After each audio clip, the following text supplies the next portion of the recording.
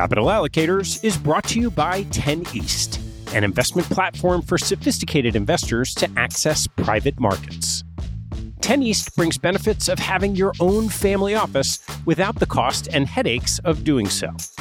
It's founded and led by Michael LaFell, former Deputy Executive Managing Member of Davidson Kempner.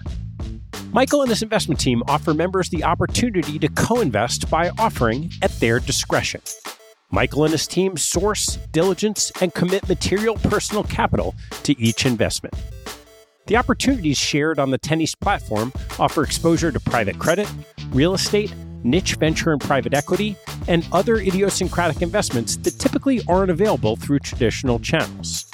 The principals have over a decade track record of investing in these types of exposures across more than 350 transactions. Post-investment, the 10 East team conducts ongoing monitoring and reporting, just as you'd expect from an institutional investment organization.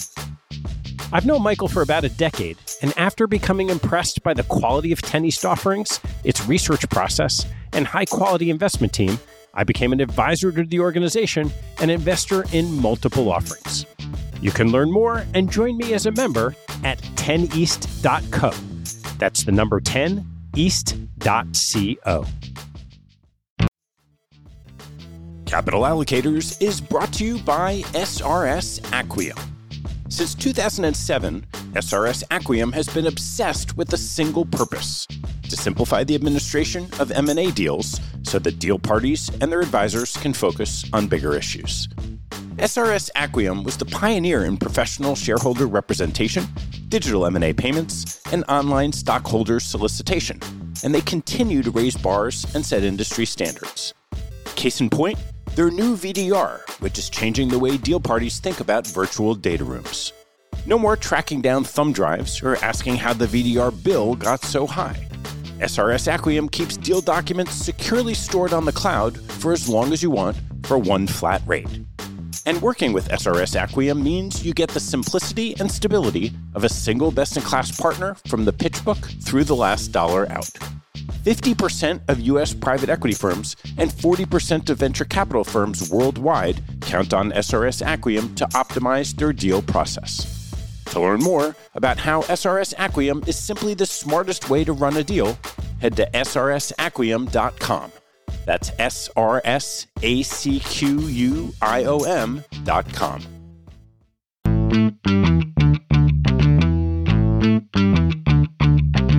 Hello, I'm Ted Seides, and this is Capital Allocators. This show is an open exploration of the people and process behind capital allocation. Through conversations with leaders in the money game, we learn how these holders of the keys to the kingdom allocate their time and their capital. You can keep up to date by visiting capitalallocators.com. My guest on today's show is Alex Rodriguez. Alex had a 25-year professional baseball career, highlighted by appearing in 14 Major League Baseball All-Star games, winning the 2009 World Series championship as a member of my New York Yankees, and hitting 696 home runs, including more Grand Slams than any other player in history. He's also the chairman and CEO of A-Rod Corp., an investment holding company he started at age 20 in 1995 that today spans investments in real estate, venture capital, a SPAC, and recently announced the Minnesota Timberwolves basketball team. Our conversation covers Alex's early interest in business, lessons he learned from Warren Buffett, Magic Johnson, and Greg Norman, the strategy of A-Rod Corp., time management, leadership, and identification of partners. We then turned to his investment activities in real estate, the Slam Corp SPAC, venture capital, and the Minnesota Timberwolves, and we closed discussing Alex's reflections on his year-long suspension from baseball in 2014 and the future of A-Rod Corp. Please enjoy this special conversation with Alex Rodriguez. Alex, thanks so much for joining me. It is great to be here. I'd love to start with how you first got interested in business and investing. Well, I'm 45 now. I started thinking about it when I was probably 10. I call it my two B's, baseball and business. That was my 10-year-old thought. My 45-year-old is the three Bs: baseball, business, and my babies that are no longer babies. They're teenage girls. They're 16 and 13. But that's kind of like the ethos of my world, those three. And I think just from a business perspective, I wanted to be a lot like my father. He was a baseball player and a banker, like a mezz lender. He was also an entrepreneur before people knew what that word meant. And we had our own shoe store in our apartment in Washington Heights in New York. I thought that was really cool. They called my father like the calculator because obviously there was no iPhones and he can like figure out all the numbers in his head. And in many ways, I'm not very good at English, but I'm pretty good at math. So I'm a lot like him. And then I remember watching him and he had all these suits and white shirts. And again, if you go to my closets, I have a few suits and a bunch of white shirts. And I love baseball. So I'm a lot like my father in many ways.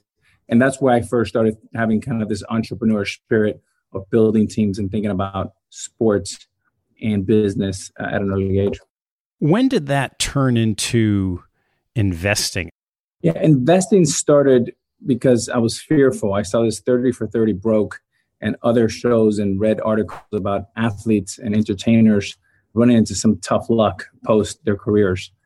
And that scared the crap out of me. I just started looking at some data right as a teenager. And what I saw was the three things that just jumped off the page. One, baseball players played an average of 5.5 years. You play 90% of your career from age 20 to 30, and you make 90% of your income from age 20 to 30. And less than 5% of baseball players at the professional level have a college degree.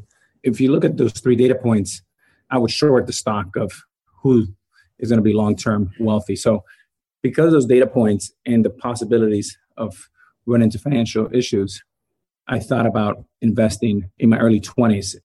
How'd you start to learn? It started with my mom. My mother had several jobs. She was a secretary in the morning and served tables at night.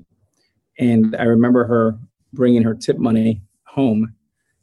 And as a 10, 11-year-old kid here, now we're in Miami. My father had left when I was 10. I remember she would go into her master bedroom and I would help her get the mattress up. And she would take her envelope of cash and put it in there. And I asked her, I said, Mom, why not just go to the bank? Like there's this bank and that bank just right down the street. And she goes, well, we don't trust banks. I trust my mattress. It was a telling moment for me. The other part was that I saw the rent coming very quickly, even though it was every 30 days for our renters. We never bought anything. We would always be renters and we kept moving every 18 months. It felt like the rents came every 3 or 4 days. And it was painful for me to watch. I wanted to slow down time. And I remember as an 11, 12-year-old boy going down to my knees and saying, dear God, can you slow down time for my mom? And number two, if I ever get an opportunity to trade places with the landlord, I will. And sure enough, 10, 12 years later, I had my first opportunity to buy a duplex. I needed a $48,000 down payment. I needed a loan from the bank. I did both. That led to selling it for double, and then a fourplex and an eightplex. And then I ended up growing that portfolio to over 10,000 apartment units in 14 states all over the Southeast Sunbelt. I want to dive into all the different investments, but I know somewhere along the way, you touched base with our friend Warren Buffett. And I'm curious to hear the story of how you first met him. A wild story was in 2001, I was the youngest free agent in the market. And so I was drafted 1-1 out of Westminster Christian in 93 as a 17-year-old teenager. And then at 24, I was a free agent. And part of the advantages coming out of high school and being in the major leagues at age 18 was that you hit your free agent market much sooner. So at 24, just 6 years later, I was a free agent. And there was a very healthy market. The economy was doing well in sports. And I got this really large contract, $252 million over 10 years by Tom Hicks. Tom Hicks is a private equity guy, leveraged buyout out of Texas. And because the contract was so big, but specifically because it was so long, 10 years was something that the market hadn't really seen too much of. The last 3 or 4 years was almost impossible to insure because there wasn't a lot of comps. So we had no problem the first 5 to 7 years, but Tom Hicks was having a hard time with the last 3 years. I guess he put word out in the market, and Warren basically said, I'll take that piece of paper, I'll insure it, if you wire this much money by tomorrow at 11 o'clock in the morning, you got a deal, Tom Hicks. And of course, I'm nervous because if he doesn't insure it, maybe there's a chance this deal doesn't go through. So Warren makes the offer. Tom Hicks sends the investment. Warren insures my contract. And when I heard that story, I thought it was so cool. I cold called him. Debbie, who's his longtime assistant, I thought I wasn't going to get a call back or anything. Sure enough, they emailed me back. But I emailed them saying, Warren, I understand we're partners. I would love to come see my partners. I want to tell you I'm working really hard and your investment is safe with me. That started a series of trips to Omaha from Miami, where I went about half a dozen times to Omaha. And it was always the same thing. We would spend 2 or 3 hours with me in his office. We would look at the portfolio. He would give me some great broad advice, and then we would have a great dinner. And he always made me finish with a big sundae. Then he would tell me, if you work hard, you got to protect my investment. That was a running joke. So I know from the first time I met him, I think it was 07, 08, you had recently signed with the Yankees, and he had told the story of how he was a little bit involved in that signing, and would love to hear that story as well. I was negotiating at the time with the late Hank Steinbrenner, Randy and Hal Steinbrenner. It was my extension to come back because I had opted out. And we were basically stuck at a number. And we didn't know how to get past it. So I had a lifeline. I'm like, it's Sunday night. What do? Well, you call Warren Buffett if you're lucky enough to have him in your contact. And it was an incredible phone call. It was probably 3.5 minutes. But the first, I always say, Mr. Buffett, he says, that was my dad. I'm Warren. So I said, okay, Warren, we have a problem. And he goes, okay, shoot, let me get a little notebook. And he writes it down. I said, what's the problem? I said, well, we're stuck at this number. The Yankees don't want to go any higher. We have a gap of about $30 million. What do we do?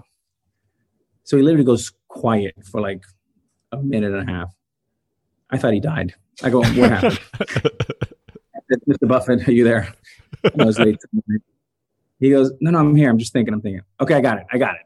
He goes, you go back and tell the Steinbrenners this, and they're going to love it. I said, okay, great. I'm writing that. I'm literally like shaking my hand. I can't, I'm negotiating with the Yankees and Warren Buffett's helping me. And I'm just like some young kid from Miami who's not very experienced at this. So he says, okay, there's 5 big records out there, home run records. Willie Mays, and he goes one by one. Hank Aaron, Barry Bonds, Babe Ruth. So if you hit all those 5 and you get a $6 million bonus in each one of them, they will be happy. And I said, okay, great. I love that. Why will they be happy? He says, because essentially they should be making $60 million and paying you $6 million. I go, right. That's perfect. So sure enough, I call and I get on the phone and say, I got a great idea. I've been thinking Sunday night. I didn't tell him it was coming from Warren. I said, how about this? How about for the record, starting with Willie Mays at 660, all the way through Babe Ruth and Barry Bonds. If I hit each one of them, you pay me $6 million a piece. If I had none, you pay me none. If I had 3, you pay me for 3. They go, I love that. I'll call you back. So they went to that. They thought about it. They were in Tampa. And they called me back 30 minutes later and they said, we got a deal. And literally 2 weeks later, we had the press conference. So as you were a player, you met Warren Buffett during that time. I'm curious how you spent your time in such a way that once you were done playing baseball, you were able to explode into the business world like you have. A lot of it is like everything else. I just study it, and I've made a bunch of mistakes. One of my superpowers, both gift and curse, has been to dare greatly. And I'll take great risk. As I've gotten older, I'm much more averse to that. And I think I'm more downside protection because I'm at a different stage of my life and accumulated a different type of net worth. But I've always been aggressive and have played offense. 2 athletes in particular that became friends and mentors were Magic Johnson and Greg Norman. They were GOATs on the field, but then they became GOATs in the boardroom. And I studied them incredibly deep.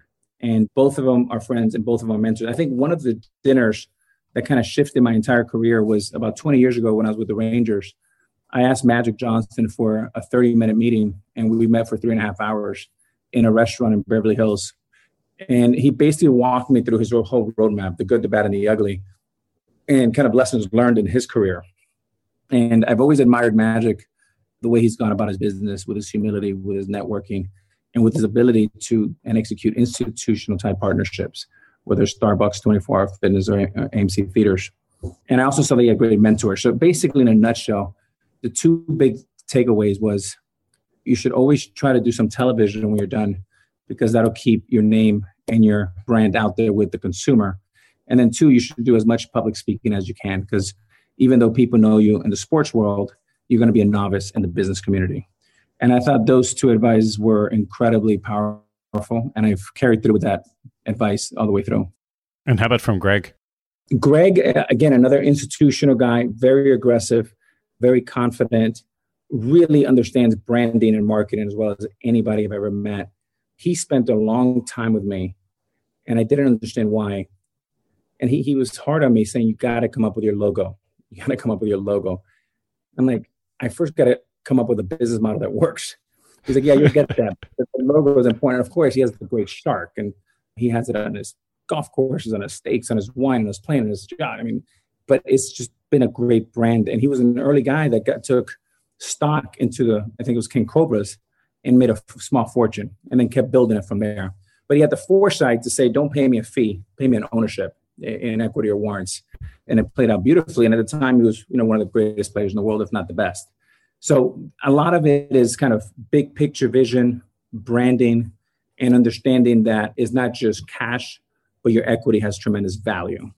So once you stopped playing and you really turned to A-Rod Corp full time, how did you think about how you wanted to pursue the business and investing world? Number one, I understood the playing field, the gift and the curse of being an athlete, of being someone that's well known. This is a little bit before all these social influencers. And I kind of sit in the middle of media, entertainment, sports, influencer. But what I wanted most was not to have an image. I wanted to really work on a reputation. I wanted to have a world-class championship team. And I wanted to be taken seriously by people like you and your colleagues. And if we went to the Yale endowment, if I met with you and your former boss who passed just a few weeks ago, to be taken seriously, right? And what Magic taught me is like, look, there's not a meeting you couldn't get. But let's be honest, 99 of those 100 meetings, nothing's going to happen besides you're going to sign something, you're going to take a picture, they're going to get a picture for their grandkids, and you're going to get nothing.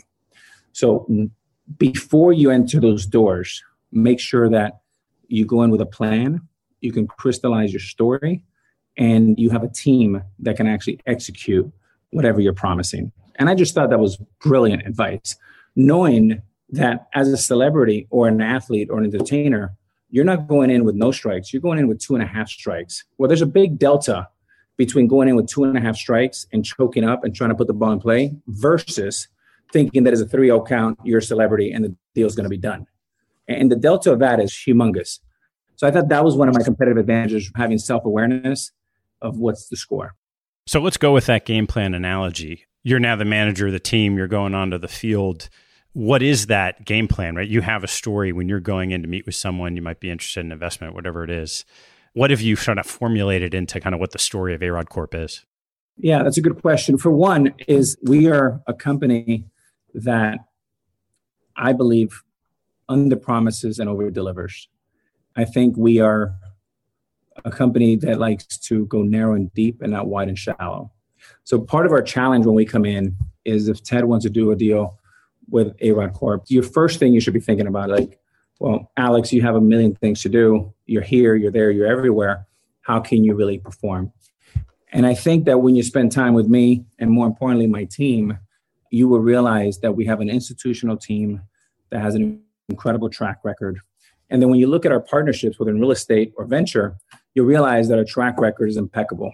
And that if you talk to our founders and partners, they want to do more with us, not less. We like that model where we want to do more with people we like, understand, and trust. Because trust is the biggest thing. And our partners trust us. And that's something that we take a lot of pride in. You take Hims and Hers as an example, is we made an investment, a significant investment about 2.5 years ago. The business was valued around $300 million, but it was telemedicine for the masses at an affordable price. Now that resonated beautifully with me because we couldn't afford to go to the doctor once a month or twice a year. I go to the doctor once every 5 years if I was lucky. And when I had pink eye, my mom would just say, just go to school or go away. Right. So to think about hims and hers, I thought, okay, this is really something that's right in our wheelhouse. And then we went out over the next 2.5 years and I did this deal with Jennifer. We marketed the company. We told the story both in English and in Spanish. And the Spanish market is one that we really lean into because we understand that market really well and we feel we can move the needle. So that was an investment that went in at $300 million or so. We took it public early this year at $1.6 billion. It went over $3 billion. Market settled, but it's been a really significant win for us. And one that when we did that, recently the founders came to my house here in Miami and they said, let's work on 3 or 4 other things together. And to me, that's the ultimate compliment. Once you finish the game, that they want to play another game with you. Let's break down some of the aspects of that. So the first, you mentioned your team. What is the structure of your team today? So we have 3 or 4 main silos, and each silo has basically a leader. We run a very flat organization. Is myself, is Kelly, is Lisa, who runs investment, head of investments. Aaron Knight runs our real estate business with Stuart Zook. I don't micromanage anything. I'm more of a player coach. I get out of their way because things happen better when I'm out of the way. And I really focus on the VCP part of it, right? The vision, the capital, and the people. They're way smarter than I am. So giving them that room to run is really important to me. The idea behind that is that if you execute VCP, vision, capital, people, you can scale in so many different ways. And me as a founder and leader of our company, I can go out and do the really big things, whether that's a Warren Buffett or doing things with other type of leaders like Magic, with strategy and the vision and finding the capital and the right partners to go out and execute. And I spend a lot of my time recruiting as well. How do you figure out, for you in particular, how you spend your time in terms of the relationship on the outside and then also wanting to know what's going on in the details of any of the businesses you're investing in? So a lot of it is part of executing VCP, right, is to free you up to really think big. One of the things I challenge my team all the time on is make sure that my schedule has the flexibility for me to go out and think slowly. Matt always talks about slow down to speed up. And in order to slow down to speed up, you need to have that freedom in your schedule. The other thing is I have to be able to think about big ideas and then go out and execute those ideas, whether that's the NBA team we're about to acquire, whether that's our SPAC business, which is we're very, very excited about, or whether it's creating this VCP fund, which we've self-funded so far that we're really excited about. If I don't have time to think about those and really connect on our strategy and our vision, then I'm doing our ARC a disservice. So that's really how I like to think about it. So I would say a third of my time is really finding new opportunities. A third of my time is thinking about capital resources. And a third of my time is by recruiting, because we do a lot of recruiting all the time. From the time you spent in baseball, I imagine you've seen a lot of different types of leadership, some more effective than others. And I'm curious what leadership lessons you've taken and distilled in A-Rod Corp as you're overseeing each of those vision, capital, and people. You know, it's funny. The first time I understood what VCP was through George Steinbrenner when he brought me to New York in 2004. And he sat down with me and he basically said, look, my vision is very clear. We want to be the greatest franchise in the world, period, end of story. Capital is we're going to great market in New York. We make tremendous resources.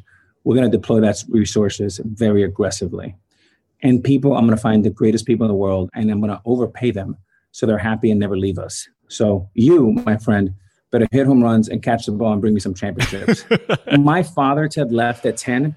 So if somebody's not kicking me in the ass and someone is screaming at me, that means they love me. If somebody ignores me, I worry. As you have members on your team, everybody reacts a little differently. Some people are more sensitive. Some people are tougher. I like athletes because athletes, 2 things. They don't punch a clock. They just go out and get the job done. And if a deal has to go to 3 a.m, you just get that job done. And that's something I've really enjoyed about athletes. There's a passion around that. You have to have economic alignment. And if all those things are right, then nobody minds going to 3 a.m. because you know that you're in it together. If you win a championship, you're going to be on that float drinking champagne. So that's a lot of the idea about how we think about being aligned here at ARC. So I want to dive into each of these areas of the business you mentioned. The first thing I want to ask you, though, is about how you go about picking your partners. Because before we get into venture and the SPAC and the Timberwolves, you had a real estate partnership with Starwood and Barry Sternlicht, one of the best in the business. How have you gone about figuring out who you want to partner with in all of these different areas of the business? Yeah, there's a few things, it's like, algorithm and Google, like you see things that just pop up or in your Instagram. There's a certain kind of feel you get. I remember as a young kid, they would throw curveballs right at my face. And every time I would flinch and it would be a strike every time. And then they would throw another one and I would flinch less. And I was 0-2 and I'm like, fuck, I should have swung at that one. But I was 18. They didn't have curveballs like that at Westminster Christian. And then they threw me the sucker pitch, the one that looked right down the middle. Now this one I didn't flinch. Worse, I swung at it. But that one was in the dirt. And what I realized was I needed to fix this. So I bought a breaking ball machine and it would throw me curveballs at my face every day. And I saw about 200 of them every day. And what I realized was it was a training of the eye that once I saw the curveball in my face, think about it. An object is coming at 80, 90 miles an hour at your face. You have to budge or you got to be nuts. But when the eye sees it every day in a batting practice, you all of a sudden start getting comfortable with that ball coming in at your jaw. And that's the curveball that's going to dive into a strike. And that's the home run ball. And then you realize that the one that looks like a strike is going to be a ball. I think the same thing is true in business. You start getting a feel for people, reputation. I'm looking for a few things. One, I'm looking for missionaries, not mercenaries. And then I'm looking for people that have a moral compass that align with mine and ours at ARC. And then the third thing, I'm looking for non-transactional people. I'm looking for folks that have a long-term view, that want to build a great portfolio over time, much like Berkshire Hathaway, much like Barry. And that's kind of how I think about it. And then when I find someone that I really like, Ted, and I trust, and I like being around them, then it becomes really easy. Then you figure out ways like, how do we work together? I don't worry. Like if I find a great talent, I'll bring them in, and great talent finds their way to bring great value to my company. The same thing with someone. If I trust you, if you're a missionary, if you have a long-term view, whether it's Barry or Mark Mastrov or other ones of my partners, I would say, let's just figure out a way to do more together because we have a lot of fun. And by the way, the more we do together, the more we can vacation together, the more we can hang out together. That's been pretty simple. So let's dive into these three most recent areas of the business. I guess why don't we just start chronologically with SlamCorp and the SPAC. It was a hot market, cooled off a lot. How are you thinking about that business today? In many ways, we actually like the things have cooled a little bit, because I think the point of entry becomes more challenging. And that's why I'm so happy that we picked Antara as our partner. Number one, they have a lot of the virtues that we don't have at ARC. They're very institutional. They have institutional capital. Blackstone is their top investor. They're looking at it from a debt side. So they're very conservative, very wise, very frugal investors, and they're gritty as heck. So I loved all those things. We're very much on the commercial side. We understand the retail market. We can market and brand our story really well. So the institutional, gritty Antara with what we do on the front end together, we felt like 1 + 1 = 3. So that's kind of how we thought about that. The reason why I didn't want to get into the SPAC market is if we didn't have that institutional arm, then we weren't just going to compete and try to be a B or C. We wanted to do it like everything we do at the highest level. As you look at these opportunities today, it seems the public market's cooled on SPACs. There are lots of potential businesses, cash flow generative businesses, late stage private businesses looking to go public. How have you thought about who you want to partner with and bring public through the SPAC? We've seen a great deal of opportunities. One of the reasons why we like the SPAC market so much for us in particular is because we're a deal flow machine. We see so many companies. If we see, just to say a number, 500 companies per year, more than half of those are coming to us. We're the huntee, not the hunter. So the barrier for entry for us has been institutional capital. And now we have both. So when you marry those, I think it creates a great alpha opportunity for us. How we're seeing deals is through our network. A lot of times you got to go out and create your own opportunities. We're looking at companies, for example, that would not look at a SPAC business, that would look at more of an IPO or an extra round in the private markets. But because it's us, there's a consideration and we're in some interesting conversations there. But a lot of it is, you have to hustle. You have to go out and tell your story. A lot of entrepreneurs, Ted, to me, they make the mistake of they think because there was one article in the paper that everybody knows their story. But the truth is, nobody knows anything about anything, right? They're reading headlines and they're moving headlines. They're sending articles. They haven't even read the articles. So many people send me an article. I read it. I'm like, oh, I liked it. Did you like this part? Oh, I haven't read it yet. Why'd you send it to me, right? But there's a lot of that going on. So again, if you go narrow and deep and you focus and you tell your story in a crisp way where you can add value to your partners, so many people start meetings and they'll tell you all the great things that they are and all the great things that they need. And they should start the meeting saying, how can we be helpful? Hear their story and then pitch to them. You spend 30 minutes pitching yourself on a SPAC and they're not ready to get SPAC. To me, that's 30 minutes of wasted time. So what are the ways that you can be helpful? I want to take a break in the action to tell you about NetSuite by Oracle, helping businesses accelerate growth and run better with a suite of ERP, financial, CRM, and e-commerce products. Here are 3 numbers for you to remember: 36,000, 25, and 1. 36,000 is the number of businesses that have been upgraded to NetSuite by Oracle. NetSuite turns 25 years old this year. That's 25 years helping businesses do more with less, close their books in days, and drive down costs. And 1, because your business is one of a kind. Get a customized solution for all your KPIs in one efficient system with one source of truth. Manage risk, get reliable forecasts, and improve margins. Everything you need, all in one place. Right now, download NetSuite's popular KPI checklist designed to give you consistently excellent performance, absolutely free at netsuite.com/allocators. That's netsuite.com/allocators to get your own KPI checklist. netsuite.com/allocators. And now, back to the show. I'm sure there'll be more to say about this down the road, but let's turn to the venture business. I know you've done a lot of venture investing previously, and now you're going to do a fund with Marc Lore. So why don't you walk me through how you got into the venture business, what those investments look like today, and where you're headed with it? Early on, I started probably about a decade ago making smaller investments, anywhere from $250,000 to $1 million. And a lot of it was knowing that I would make a bunch of mistakes along the way, but I wanted to learn great lessons.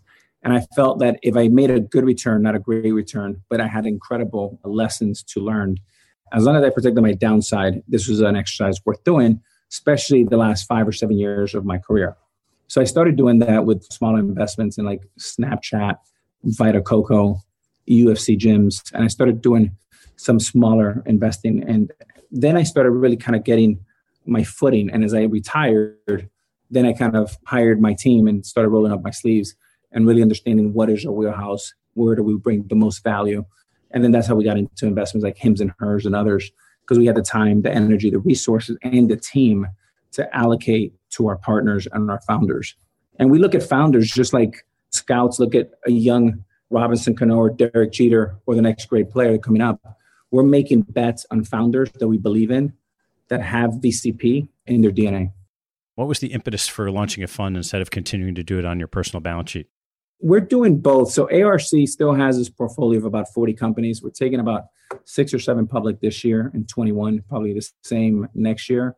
So the market, especially early on, was really hot on taking companies public either through an IPO or a SPAC. When we looked, Marc and I looked at the market, we saw a soft spot in the zone where a lot of people were not doing what we're doing with VCP, which is the following, is we're looking to incubate companies or take companies that are right at the seed level, definitely pre-A. And a lot of these young entrepreneurs, they're going around trying to raise $1 million or $1.5 million. And Marc and I, if we have the VCP and we feel there's a vision and these young founders or founder is capable of doing something really special, we'll say, forget the 1.5, here's 10. We'll take 40 or 50% of the company today. We'll help you with your vision, make it more clear. Obviously, we're giving you the capital and we'll help you capital in the future. And then we'll go out and bring the right people around to help us reach our goal. So it was done beautifully with Archer. Archer, Marc and I came in sub $100 million. Marc was a big investor there. I came in a little bit later. And we took Archer from $100 million and it went public at $3.6 billion. And all this happened in less than 2 years. So we looked at that as taking massive positions on early stage or incubating our companies from the ground up the one thing about Mark and I, with the 25 years, 50 years between us of experiences, we have an army of people out there, him in tech, me in sports and media, that we know where the best players are.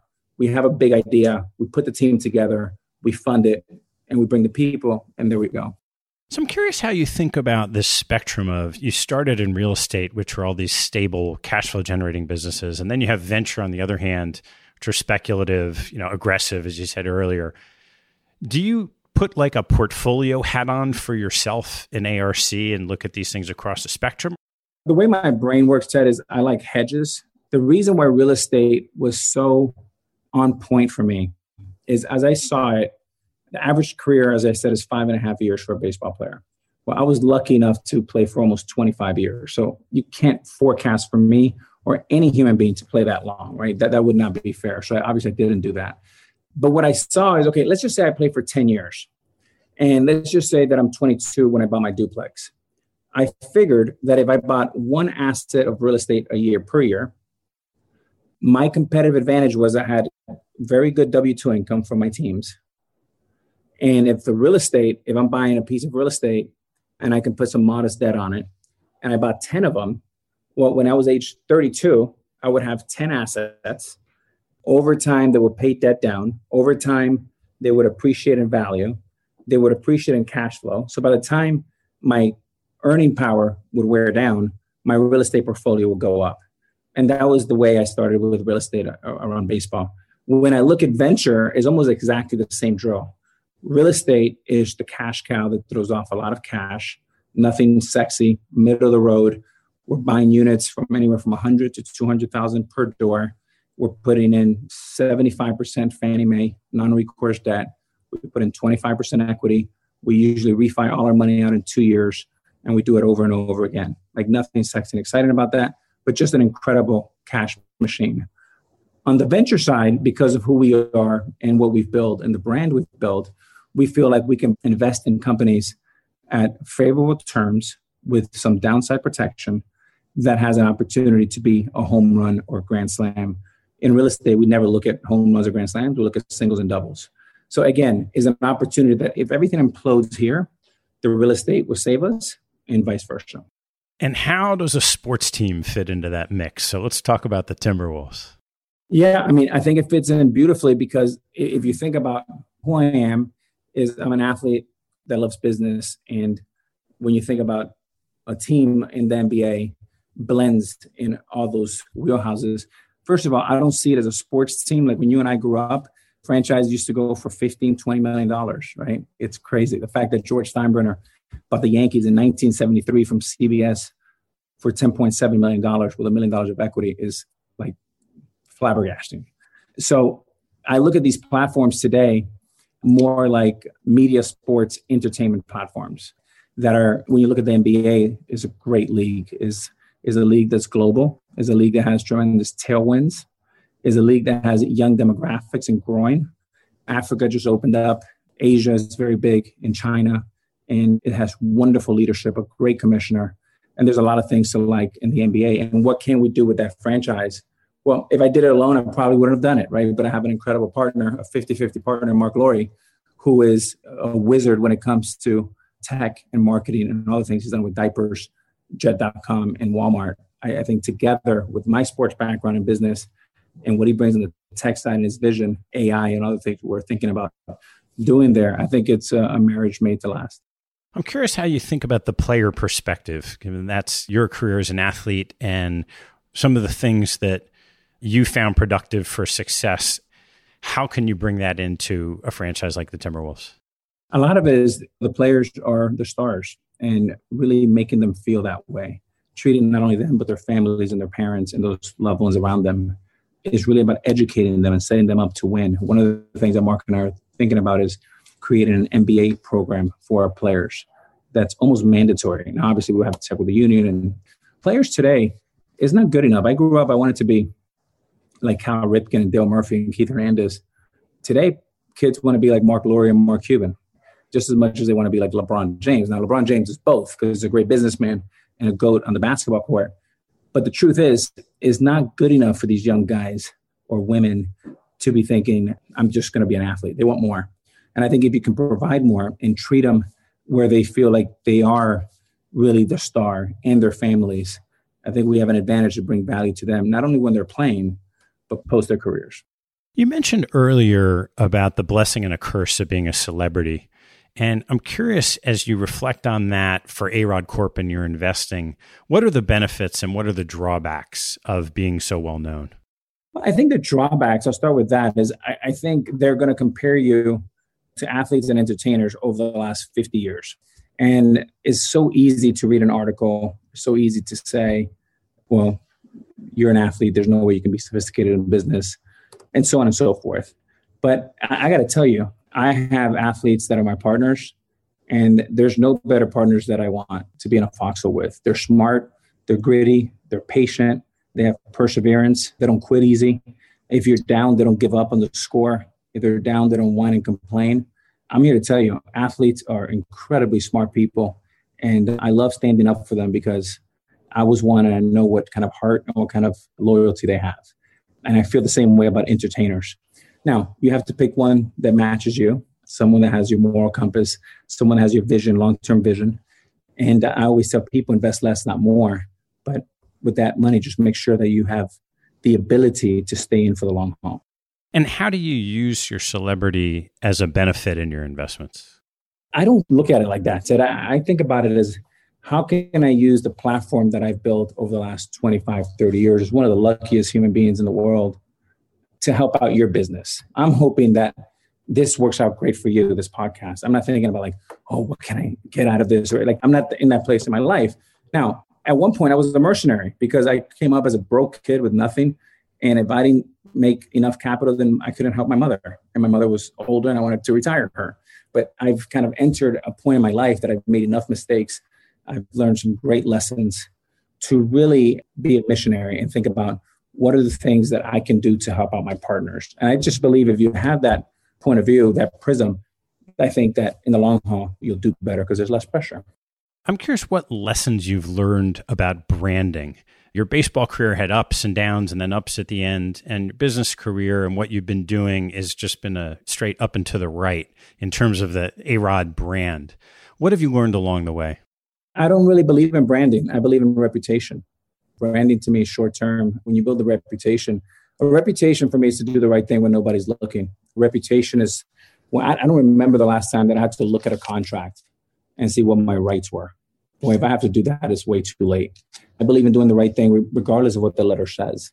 I believe in fairness. One of the reasons why I put into work the 90% rule is because during my career, we had like the 130% rule, which was, if I can sell you this for $1, yeah, I can sell it to you for $140 because I have the hammer and I have the leverage. But that'll be the last deal that I ever did with Ted, right? But if I can sell you this for $9 when you know it's worth 10, then not only am I going to create good energy and alignment with you, but you're probably going to tell 4 or 5 friends that you actually like doing business with us. And there's a good chance that we're going to probably do 3, 4, 5, 10, 12 deals together. And I'll take 90% on 12 deals. So again, long-term thinking, it just makes it a lot more fun. Where along the path in your career did you sort of get to the point where you were comfortable enough to know that if you just did things your way, things would work out? Well, for me, the big change in my life was the suspension in 2014. That was the toughest time of my life because I made some poor decisions. I surrounded myself with the wrong people. And ultimately, I had no one to blame but myself. And accountability is a lesson that I had to learn the hard way. And I put myself an entire season, the longest suspension of Major League Baseball history. And that was a tough pill to swallow. But I was really down and out that it was an entire season because I was hoping it was like a third of the season, maybe half the season. It was a blessing in disguise because I needed that entire year. Now think about this, Ted. Ever since I was 15 years old, my high school coach said, you're going to be the number 1 pick in the country in 3 years. I looked behind me and said, who are you talking to? He said, number 1 pick. Since I was 15. So now if you take a sprint from 15 to the time I got suspended, there's a lot of yeses, not too many no's along the way. And my father left at 10. And I needed my father to grab my, kick me in the butt and get my ear and just twist it about 50 times. And maybe I wouldn't have been such a knucklehead when I was older. But what I realized was that I needed that year to reset. And a lot of people needed to just kind of do a makeover in your house, paint the windows, paint the walls, fix the roof. And you got to go. I needed to tear the entire house down and rebuild it one brick at a time. And through that, I had an opportunity to turn the lens inward and do some real work and try to get an understanding. Why am I screwing this up? I'm the only guy that gets pocket aces and figures out a way to lose. And that was like, I laugh at it now and I was crying back then, but you look back and you cringe and you're like, what am I doing? And it took a lot of work that started in 2012. And to this day, I see my therapist twice a week for 90 minutes. And it's the most valuable time of my week, along with my breakfast club that I have with my girls every Saturday night, which I spend another 90 minutes with them. They hate it. I love it. No electronics. And we just kind of dig really deep. But to me, when you are always attacking your weakness, your narcissism or your ego or your self-awareness, I think not only do you become a better person, but I think you become a better partner, a better father, a better friend. And look, this thing that I did may cost me the Hall of Fame, and that would suck. But I have no one to blame but myself. But along the way, if I become a better father and a better partner and a better person and a happier person, then that's my pill I have to swallow. What did you do during that year off when you were rebuilding the house? A lot of it was therapy. I broke it probably down into 3 buckets. The first third, I was basically 40 years old and like washed up. I had 2 hip surgeries, recent hip surgery. My second one, I just got suspended. I was going to go a year and a half without playing baseball. So the first third was literally, I took a trip like very far away for like 2 weeks. And I was just exhausted. I needed to just like literally decompress. And that was the first part. The second third was righting a lot of wrongs, right? I had to go out and contact people that I've let down. So I wrote down on a piece of paper about 12 names of friends, partners, bankers, couple owners that have backed me throughout my career. And I just wanted them to hear from me how sorry I was and how I let them down. I'm going to serve my suspension. I'm going to be very, very quiet. But along the way, I'm going to do work on myself and basically thank you and I'm sorry. And I would just hang up. It was about a 3-minute phone call. In that middle third was getting my body back to see if it was going to react to play Major League Baseball, to be able to hit 95 miles an hour fastball. I'm 40, 2 hip surgeries, 2 knee surgeries, a pariah. Nobody wanted me back. They put a poll out and 90% of New Yorkers thought I wouldn't make the team. And that was like pretty accurate. And then the last third was kind of getting into baseball shape, which meant live hitting, fielding, and see if I can make this comeback. The interesting part of the entire year was those 12 phone calls that I made when I was in the black hole in my darkest moment. All 12 phone calls today are still my friends, my partners, and they signal to those phone calls as the thing that really kind of cemented our trust and our friendship and our partnership. And the reason why is because they said they wouldn't hear from people when it wasn't a winning day. And the lesson there for me was that even when things are really dark, you can turn a negative situation into a positive one. I want to ask you a couple of my closing questions. Before we do that, I know you're recently honored by the Boys and Girls Club, and you spent a lot of time taking all that mentoring that you were given early on and passing it forward to others. How do you think about that, and how are you involved in sharing the lessons you've learned along the way? To me, the Boys and Girls Club has been a lifesaver. You know, I mentioned my father left us, and I was left with a great cast. So a threesome of my mother, my sister Susie, and my brother Joe. I looked at mom was like the president of the house. My brother Joe was the secretary of sports. My sister Susie was the secretary of education. And they all played their roles beautifully. And I've always had to kind of put things in my mind where I can visualize it and touch it. So the Boys and Girls Club for me was definitely a lifesaver because that's where I went every day after school. It kept me away from trouble in the streets and gave me a place where I could do my homework and learn how to play baseball formally. I continue to be very involved with the club because, again, it is a lifesaver for so many. And then my other part is the University of Miami, putting 40 kids through the University of Miami. And my goal is to put 400 or 4,000 kids like me that are brown skinned, come from single families and modest backgrounds. Well, Alex, super interesting. What do you hope A-Rod Corp looks like 10 years from now? When I think about the conversation I had with George Steinbrenner in 2004, he was laser focused on building dynasties. He had just finished one in the late 90s with the Yankees. They won 3 championships in 4 years, or 4 championships in 5 years. I want to build a dynasty that looks like the private version of Berkshire Hathaway, portfolio of great companies that throw off a lot of cash, that increase over value over time. With that, I want to build a championship team with a championship culture and have something that I can be proud of, I can leave to my daughters and my grandkids. All right, Alex, a couple of closing questions, then I'll let you go. What is your favorite hobby or activity outside of work and family? Well, staying in the shower. No, I'm a terrible. I would probably say I like to dance if I have a couple of pops, and maybe golf. I love golf. What's your most important daily habit? I would say working out and meditating. I think part of wanting to live a great long life and get a chance to spend time with your kids and your grandkids and your family is being healthy. And working out is such a big part of my life as an athlete. And then meditating, to be able to talk about what Matt talks about, is slowing down to speed up, is to really get that mojo in that zone. What's your biggest pet peeve? I really, really do not like laziness. And I hate when people don't take accountability. I don't like excuses. How about on the investment side? What's your biggest investment pet peeve? I'm just an old school fundamental guy. As a result, I miss a lot of great opportunities. I don't like to speculate. I like predictability. And, something that Warren's taught me: predictable cash flow, predictable management team, things that you can actually control.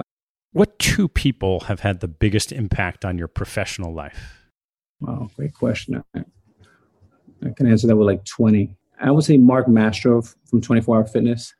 He's a partner in a bunch of things that we've done together. Mark is also a partner of the Sacramento Kings. He owns Crunch. He owns UFC. We're partners in a bunch of stuff.